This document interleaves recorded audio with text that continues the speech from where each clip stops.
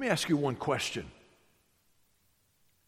What is the worst sin? What is the worst sin?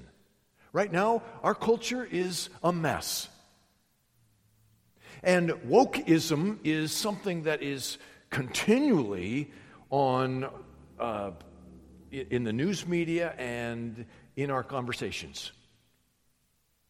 Part and parcel of that discussion of what is important in our culture has to do with sexual expression and gender identity.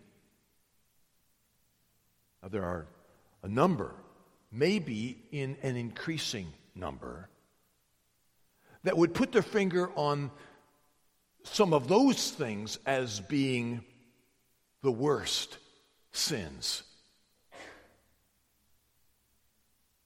Gay and lesbian and trans choices, attitudes. Is that the greatest sin? Are sexual sins the greatest sins? Well, let's explore that for just a moment. I invite you to turn with me to the book of Exodus. I'll let you find that. Exodus chapter 16 is where we're going to be.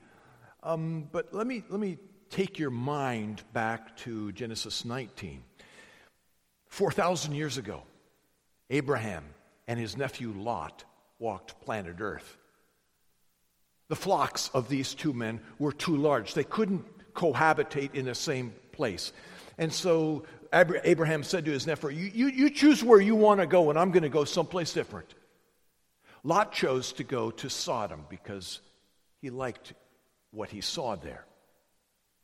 Now, Sodom was infamous for what was presented there.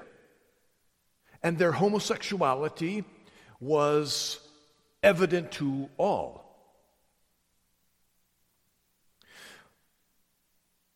We get the word sodomy, referring to gay sex, from the name of that particular town. God judged them and obliterated Sodom. In Exodus 16, the prophet Ezekiel, 1,500 years after the destruction of Sodom, gives us an understanding of why that particular city was obliterated. Ezekiel chapter 16, find verse 46. End of that verse. Your younger sister, who lives south of you, is Sodom and her daughters.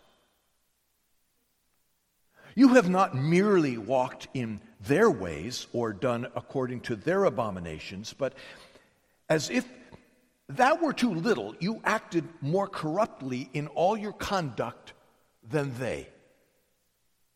Let me put a pause in my reading of the text and explain that the prophet Ezekiel, preaching after the exile, God's people have been removed from the land, and Ezekiel is speaking to the Israelites, comparing their attitudes and their behavior with that of Sodom, calling Sodom their sister, and he says, your attitudes and your behavior are worse. You've acted more corruptly in all your conduct than they. Verse 48. As I live, declares the Lord God, Sodom, your sister, and her daughters have not done as you and your daughters have done. Behold, this was the guilt of your sister Sodom. Oh, this is what we need. This is what we're looking for. She and her daughters had arrogance, abundant food, and careless ease, but she did not help the poor and the needy. Don't miss this. This is why God punished Sodom. And you'll find here no reference to sexual sins. What does he say? This is why Sodom was destroyed. Arrogance, abundant food and careless ease, not helping the poor and needy. Okay, the visible, obvious sin of Sodom was the latter. They did not help the poor. They did not care for the needy. In other words, they were self-absorbed. Now he describes the circumstance in which the people of Sodom lived, namely with these words: they had abundant food and careless ease. In other words, they had everything that they needed physically. They didn't need to labor and strive and scrimp and save in order to make ends meet. They weren't working 3 jobs. No, they had abundant food. They had everything they wanted, and a little bit more, which resulted in careless ease. Namely, they were undisciplined with their time, and they chased after entertainment.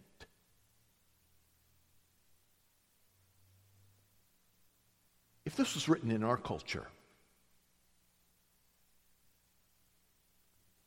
I would say that the bulk of Americans have abundant food. We have an abundance of what we need. And we certainly live with careless ease. It's manifested in our pursuit of sports, social media, computer games.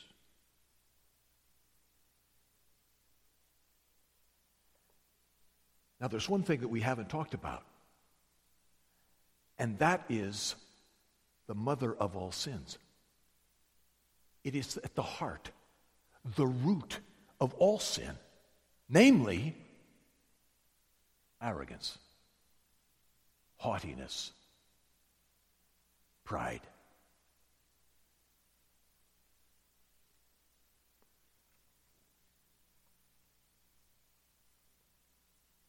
Listen to what Scripture says about pride.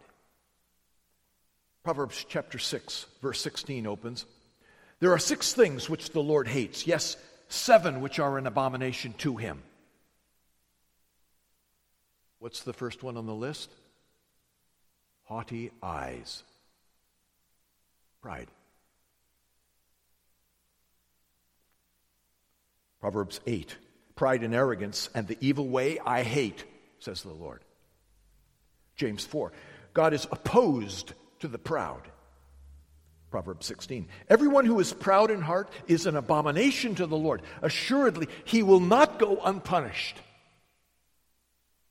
Isaiah 2. For the Lord of hosts will have a day of reckoning against everyone who is proud and lofty, against everyone who is lifted up, that he may be abased.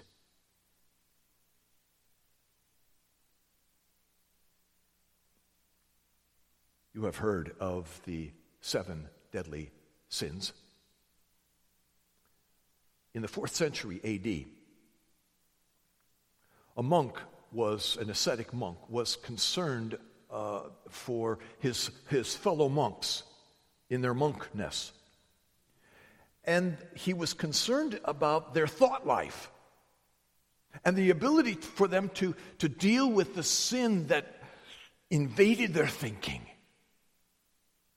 And so he came up with a list of 8 evil thoughts,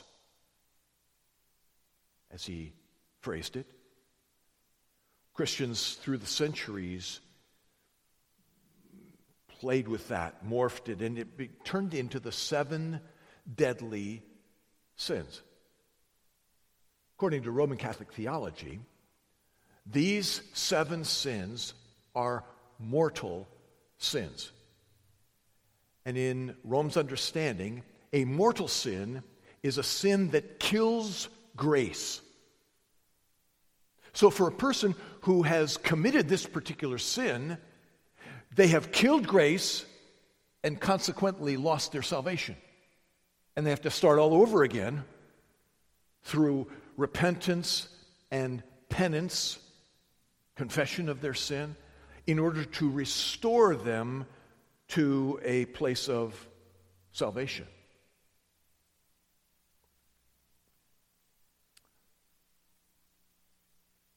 Greed, envy, anger, lust, gluttony, sloth. But that which leads all of them, the chief, the mother of sins, is pride.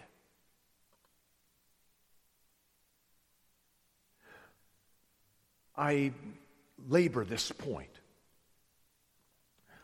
because of our text this morning.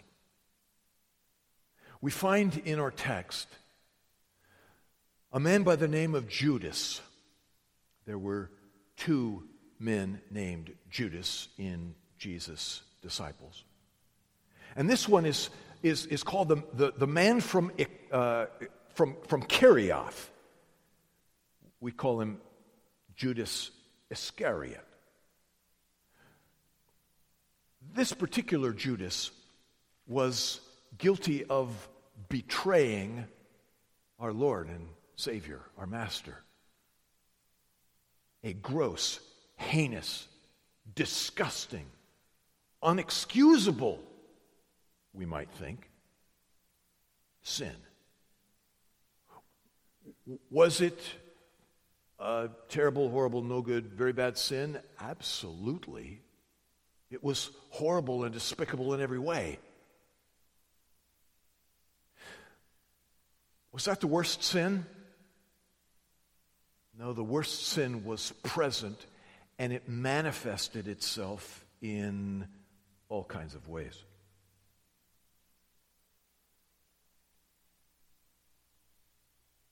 Pride is being overly concerned with self. Pride is the excess of self-importance, self-exaltation. Thinking that my ways, my thinking, my perspective, my expectations are better even than God's. Such was the fault of Judas. Such is the fault of you and me. In his popular book, Mere Christianity, C.S. Lewis wrote, "According to Christian teachers, the essential vice, the utmost evil, is pride. Unchastity, anger, greed, drunkenness, and all that are mere flea bites in comparison. It was through pride that the devil became the devil. Pride leads to every other vice. It is the complete anti-God state of mind." What we see in Judas, we see in ourselves. Turn with me to John chapter 13. We're in the middle of this chapter. Verse 21 is where we'll begin reading this morning. Jesus has been enjoying his Last Supper with his men. We find ourselves, beginning of verse 21, in the middle of this Passover feast. Follow along with me as I read. I'm reading from the New American Standard 95 update. When Jesus had said this, he became troubled in spirit and testified and said, "Truly, truly, I say to you that one of you will betray me." The disciples began looking at one another at a loss to know which one he was speaking of. There was reclining on Jesus' bosom one of his disciples, whom Jesus loved. So Simon Peter gestured to him and said to him, tell us who he is, who it is of whom he is speaking. He, leaning back thus on Jesus' bosom, said to him, Lord, who is it? Jesus then answered, that is the one for whom I shall dip the morsel and give it to him. So when he had dipped the morsel, he took and gave it to Judas, the son of Simon Iscariot. After the morsel, Satan then entered into him. Therefore Jesus said to him, what you do quickly. Now no one of those reclining at the table knew what purpose he had said this to him. For some were supposing, because Judas had the money box, that Jesus was saying to him, buy the things that we have need of for the feast, or else that he should give something to the poor. So after receiving the morsel, he went out immediately, and it was night. 3 parties in this section: the conniving one, the Christ, and the clueless ones. Now you have to put something out of your mind and put something in your mind that's more accurate. When we think of the Lord's Supper, you may very well imagine in your mind the painting made famous by Leonardo da Vinci, the Last Supper, where Jesus and his men are seated at normal tables on a long rectangular table. That incorrect understanding of what this setting was like needs to be expunged from your mind. So let me suck it out of your mind right now. It's gone. Let's place in it what needs to be there. They were seated at a triclinium, made popular by the Greeks and the Romans. For important feasts like this, you sat at a U-shaped table. In the middle is where a servant would be to serve food. You laid down on your left elbow with your head toward the center of the U, your feet behind you.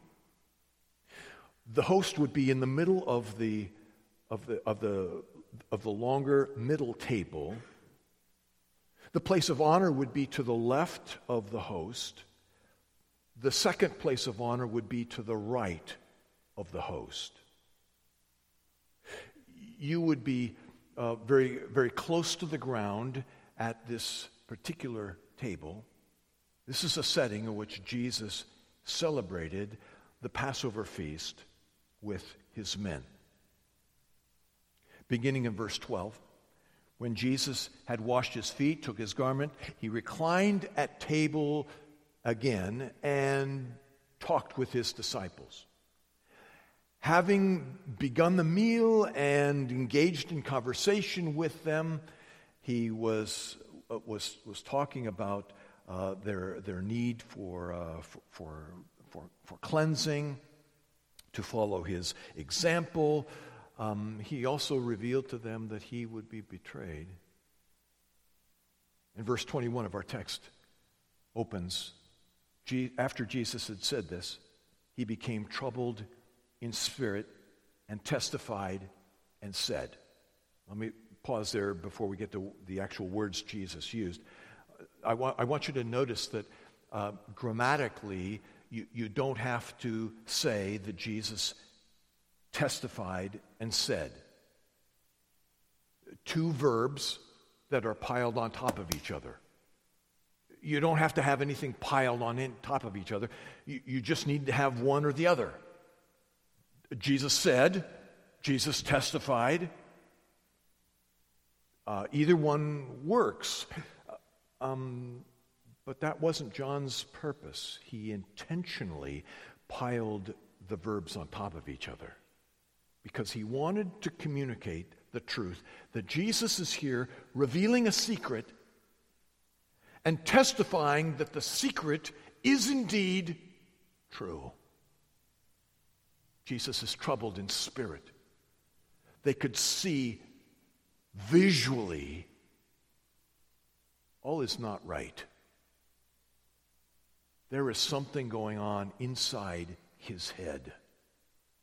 What is it? And Jesus said, truly, truly. Now, before we continue, you will note if you read the immediate context, 3 times in 6 verses, Jesus uses this formula, verily, verily, amen, amen, truly, truly. It's Jesus' way of saying, guys, take note, this is very important. I say to you that one of you will betray me.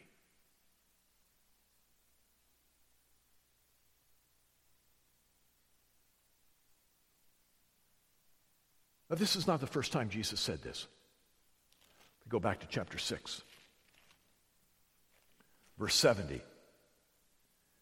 Jesus told his men, Did I myself not choose you, the 12, and yet one of you is a devil? They've had a clue that there was something awry, something didn't fit here.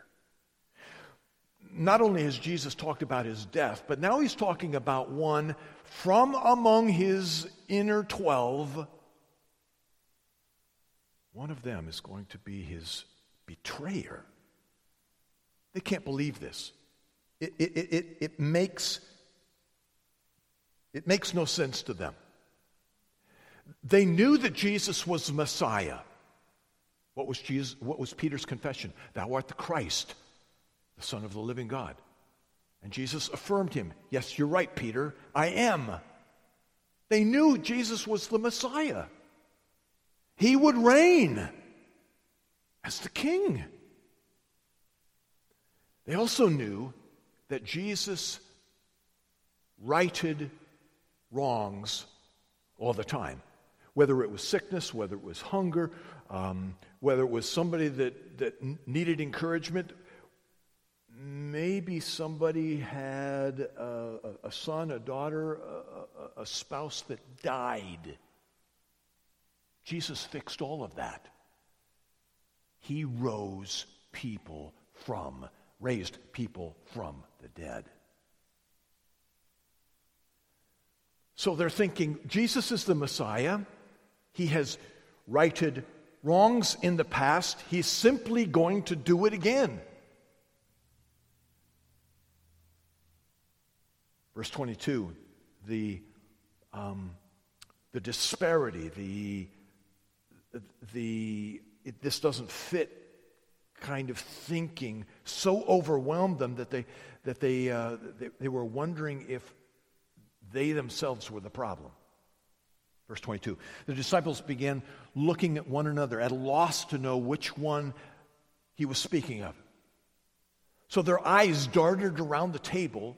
Jesus said, one of you is going to betray me, and they're wondering, who is it?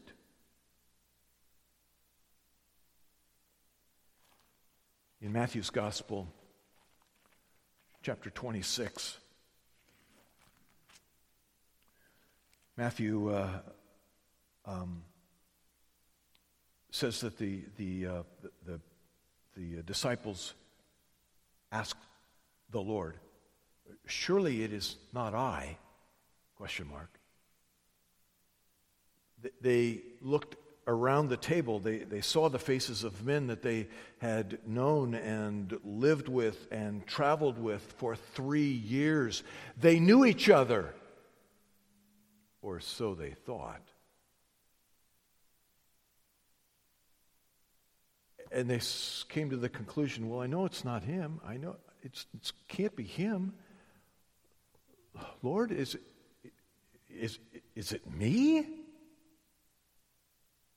Ever the gamesman, ever the thespian, ever the one who longs to be on the stage, even Judas asked the question, surely it is not I, Rabbi. Nobody suspected it was Judas. There was confusion among the disciples. Point number 2, clarification. Verse 23, there was reclining on Jesus' bosom one of his disciples whom Jesus loved. And when we started this series of sermons some 60 sermons ago, I spent some time articulating why we know that the Apostle John is the author of this particular gospel record. And we used this particular verse as part of that explanation. You can go back to the first message in this series if you're curious to know the step-by-step, so we understand how it is that it's the Apostle John that we're talking about when we speak of authorship. Suffice it to say that John, the apostle, he was one of the 3 in Jesus' inner circle among the 12. Peter, James, and John were the ones that were with Jesus at the Transfiguration. It's this Apostle John. And he never refers to himself in his gospel record. He refers to himself in a self-deprecating way as the one whom Jesus loved. And Jesus did indeed love him deeply. John was seated to Jesus' right. He was in the second place of honor at the table. Now, as he was there, imagine Jesus here leaning on his left elbow. You ate with your right hand, drank with your right hand. John's right next to him. So at this point, Simon Peter, verse 24, Simon Peter gestured to John and said to him, "Tell us who it is of whom he is speaking." Jesus has said, but hasn't identified, that there is a betrayer among them, one of the 12. Peter, probably at the end of one of the arms of the triclinium table, catches John's eye. Maybe he uses sign language. Maybe he just mouths his concern. Maybe there's so much other chatter going on that he just speaks to John directly. Because of John's position at the table, Peter asks John, "Find out who it is. We're dying to know. There is rot in this table. And we can't have that." Simon Peter says, "Find out who it is." So he, verse 25, that is John, leaning back thus on Jesus' bosom, said to the Lord, "Who is it?" Okay, so here's John. All he does is lean back. His head is now on Jesus' chest. And he says, probably in very soft tones, so as not to tip his hand, that he's about to find out, or certainly wants to find out, who the rat is. John says, "Who is it?"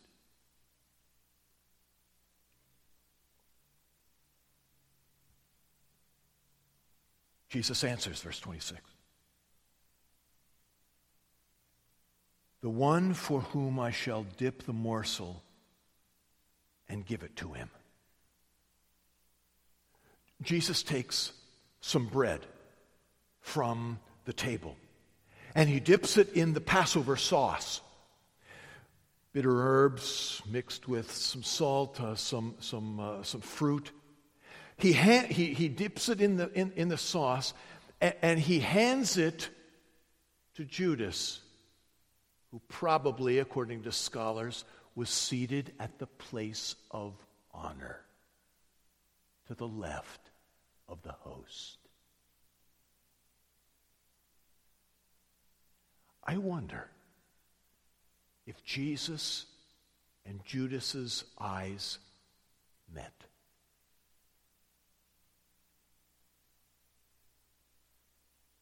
Did Judas see the tremendous love of Christ in Jesus' eyes?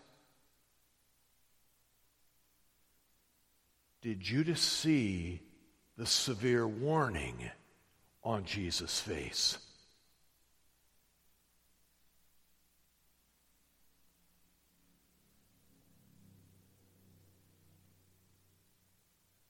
When he dipped the morsel, he took it, gave it to Judas, son of Simon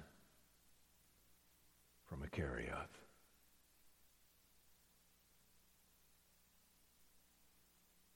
Second page of your notes. Point number 3, the command. Verse 27. After the morsel, Satan then entered into him, into Judas. Now that's a curious statement. What did John mean when he said Satan entered into Judas? Well, interesting, this is the second time we find Satan entering into, whatever that means, entering into Judas. Luke is the one, chapter 22, that tells us when Judas was negotiating with the religious leaders to betray Jesus to him, that is, hand him over to them, Luke says that at that point, Satan entered into Judas. Same language. Does that mean that at that point, Judas was possessed of the evil one? Or would we rather be better to understand that he was indwelt by Satan, or controlled by Satan, or influenced by Satan? We don't know. It might mean all of the above. Certainly, there was a tremendous influence that the evil one had on the man from Kirioth. His was a dark and a black soul, heavily influenced, if not possessed and controlled by Satan, such that his choices were guided and driven in that darkness by none other than the evil one himself. We know this, even though we might not understand the fullness of what it means, because the Holy Spirit revealed it both to John and to Luke. Both of them record that Satan entered into Judas. Therefore, text tells us, Jesus said to him, "What you do, do quickly." Now, in no way did Jesus force or coerce Judas to do anything against his will. He wanted to do exactly what he did. He was certainly influenced, maybe controlled, maybe possessed by the evil one to fulfill the evil one's desires, but fundamentally what Judas did was Judas's desire. He is the one who is fully responsible for his actions. And he immediately obeyed the Lord. Jesus says, what you're going to do quickly. And up he went, and out the door he was. Strategically, now, Jesus could finish the supper. And at this point, what they enjoyed together was what we call the Lord's Supper, communion. This is when Jesus instituted this as a rite that the church should participate in order to commemorate all that Jesus did on our behalf on the cross.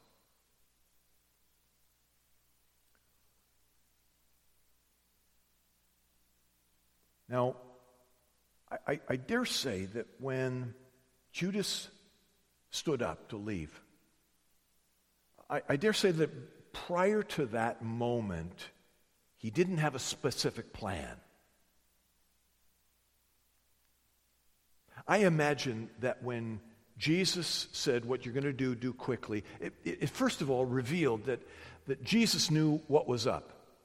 He wasn't outing Judas. Judas was going to out Judas. Judas was going to be the one to reveal himself to be the betrayer. But by Jesus' words, what you're going to do quickly. Judas knew, Jesus knew. And I imagine at that point, he had all of the pieces, all the puzzle pieces came together, and they formed an outline of his plan. The religious leaders said they wanted to arrest Jesus at an opportune time. They also told Judas, Luke 22, that they wanted to do this away from the crowds, away from all the people. Luke 22 also tells us that Judas knew that it was Jesus' habit in the evening after supper to go to the Mount of Olives. And we find there the language, as was his custom. John chapter 18, we find out that Judas knew exactly where on the Mount of Olives Jesus would be, specifically in the Garden of Gethsemane. So as Judas stood up and Jesus said,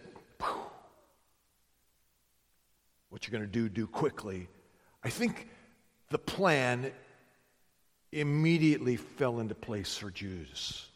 And all of these pieces came together, and now he had a plan. He walked out to do that plan. Thank you.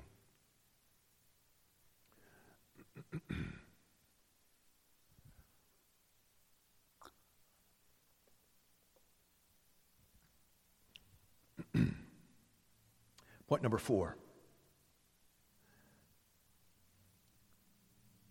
Before I get to point number 4, let me ask you this.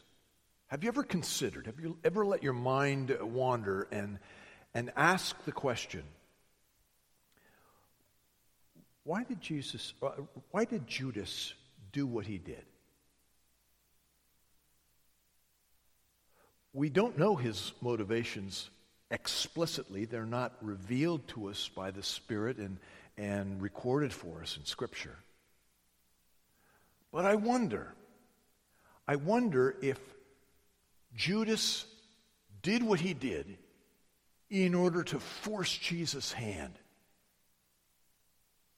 in order to be the hammer that would cause Jesus to be the political leader Judas knew, expected, thought, wanted Jesus to be. He was forcing Jesus' hand. You are the Messiah. You are to reign. You are to be the ruler. Now, do it. Stop playing around, healing people and all of that kind of stuff, and get about this business of kicking Rome out of Jerusalem.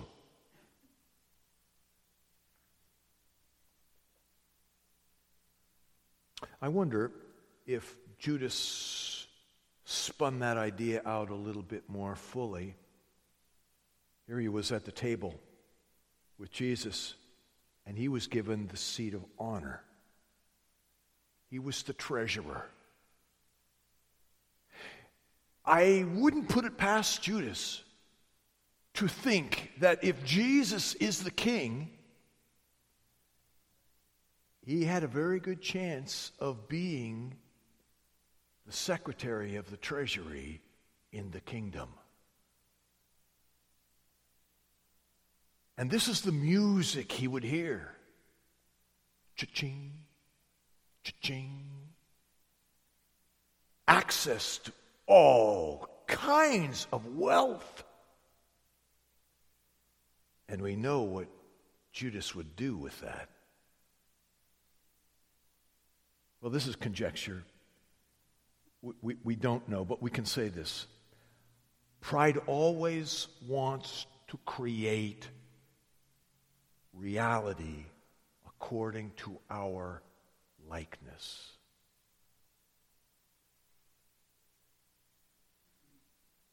Point number 4. The conjecture.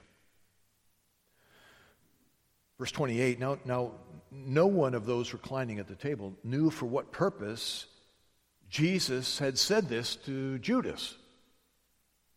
Nobody knew why Jesus told Judas, what you do quickly. Verse 29, some were supposing, because Judas had the money box, that Jesus was saying to him, buy the things we have need of for the feast. Well, apparently the guys that were responsible for setting up the Passover celebration forgot dessert. So Jesus sent Judas to the grocery store to finish out the meal. Or else, middle of verse 29, that he should give something to the poor. Yeah, it was dark outside, but maybe Jesus is sending Judas out to, the off-ramps at the freeway and pass out money to the homeless people that are there. When there's a question, why? When we are looking for an explanation of how come? When we don't have facts in order to fill in the blank, we usually make up our own. And that's exactly what the disciples are doing. They're trying to make sense of what doesn't make sense. Coming up with one idea after another. The fact that one of them would betray the master, that didn't make sense. Verse 30, so after receiving the morsel, Judas went out immediately, and it was night. Oh, it was night. And it wasn't just dark outside, it was dark in his soul. But the 11 remained. And they would be so blessed, so encouraged, so strengthened in the midst of their uncertainty and their confusion. Let me spend a little bit of time on some points of application. I've got 4. There's some blanks for you to fill in. I hope this will help guide your thinking as you reflect back on this text of Scripture. Number 1, nothing will thwart God's will. Nothing will thwart God's will. The schemes, the machinations, the tools of the enemy are plentiful. But there is no thing, there is no one who can undo what God has set in motion. None. Even Satan's apparent victory on the cross, come Sunday morning, was smashed to smithereens. There's no victory there. God used what Satan thought would be Jesus' demise for Jesus' greater glory. Nothing will thwart God's will. We read in the book of Hebrews chapter 2, therefore, since the children share in flesh and blood, he himself likewise, speaking of Jesus, he himself likewise also partook of the same, that through death he might render powerless him who had the power of death, that is the devil. Satan has nothing. God remains sovereign. He is in control of all things. Secondly, even in control of betrayers. Secondly, we will never fool God. We might fool a lot of people for a long period of time.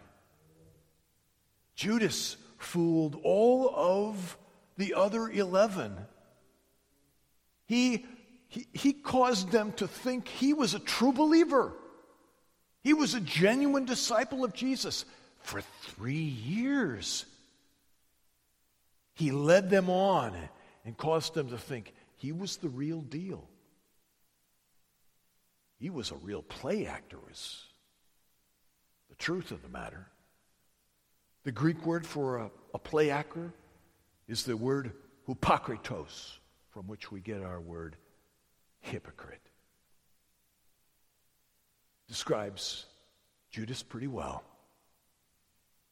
Pretending to be one thing when indeed he was something quite different. A lot of people were fooled. Not just the other 11. A lot of people were fooled by Jesus, by Judas, but not Jesus. Jesus saw through the facade. He saw the real heart, the real soul of Judas. We can fool the people around us a good bit of the time, but we'll never fool the Lord. Best for us to be honest with each other, as well as with the Lord. Point number 3. Jesus treated Judas with love and grace. We don't know why Judas sat in the place of honor, if the scholar's understanding is accurate. Did he simply take that for himself? Or did maybe Jesus say, "Here, sit by me"? Was he taking that place of honor or given that place of honor? We're not exactly sure. We do know that Jesus, as a gracious gift, dipped a morsel into the bitter herb and fruit sauce and handed it to Judas. He gave Judas another opportunity to repent.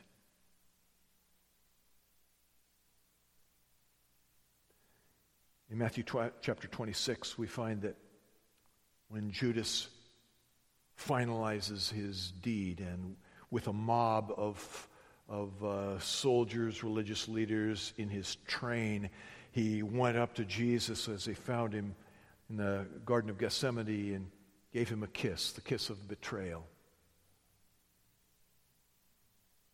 And at that point, Jesus called him friend.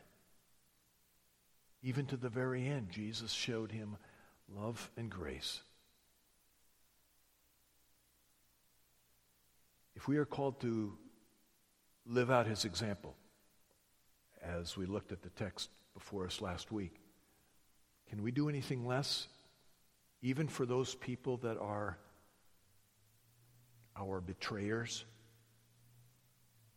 Our confidence is in the fact that God is in control of all things, all circumstances. Even when we can't see that, he is in control. Our confidence rests there. so I can show love and kindness and grace and patience, even to backstabbers in my life. Fourth, we must not denounce some sins and give pride a pass. I'm returning to where I started earlier. There are a number in the evangelical community that will point to sexual sins, particularly the sins of gay, lesbian, trans, and say those are horrible, despicable, and completely unwelcome. While at the same time excusing their own sin and fail to understand that at the core of their sin is pride, that which is unacceptable to the Lord. Sin is sin. We can't wink at gossip. We can't wink at a white lie and think, oh, well, that's just Joe being Joe, Sally being Sally. No, at the heart of that is pride. We can't denounce some sins and let pride or maybe other lesser sins, as we might envision them, have a pass.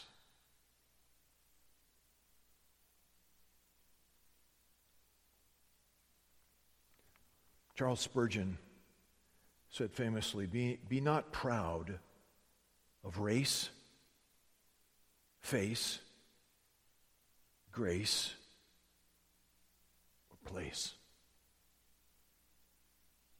Where you live, to whom you were born, God's kindness in your life. There's no place for being prideful of grace, as if you figured it out and then your next door neighbor hasn't figured it out yet. No. To be pride of how I look or the color of my skin, there's no place for that. There's no place for pride anywhere. All of what we have and have been given is by God's kindness to us. We must kill pride in all the places it raises its ugly head. If we don't, it will swallow up our spiritual health, and it will deny us the privilege of being used of the Lord. Let's pray.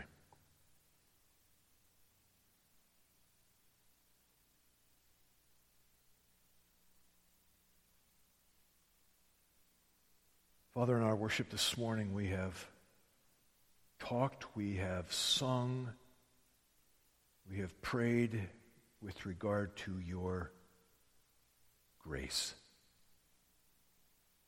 So deep, so majestic, so undeserved. You lavish it upon us in Christ. And we give thanks to your holy name for revealing it to us, allowing us to experience it and allow it to shape our life.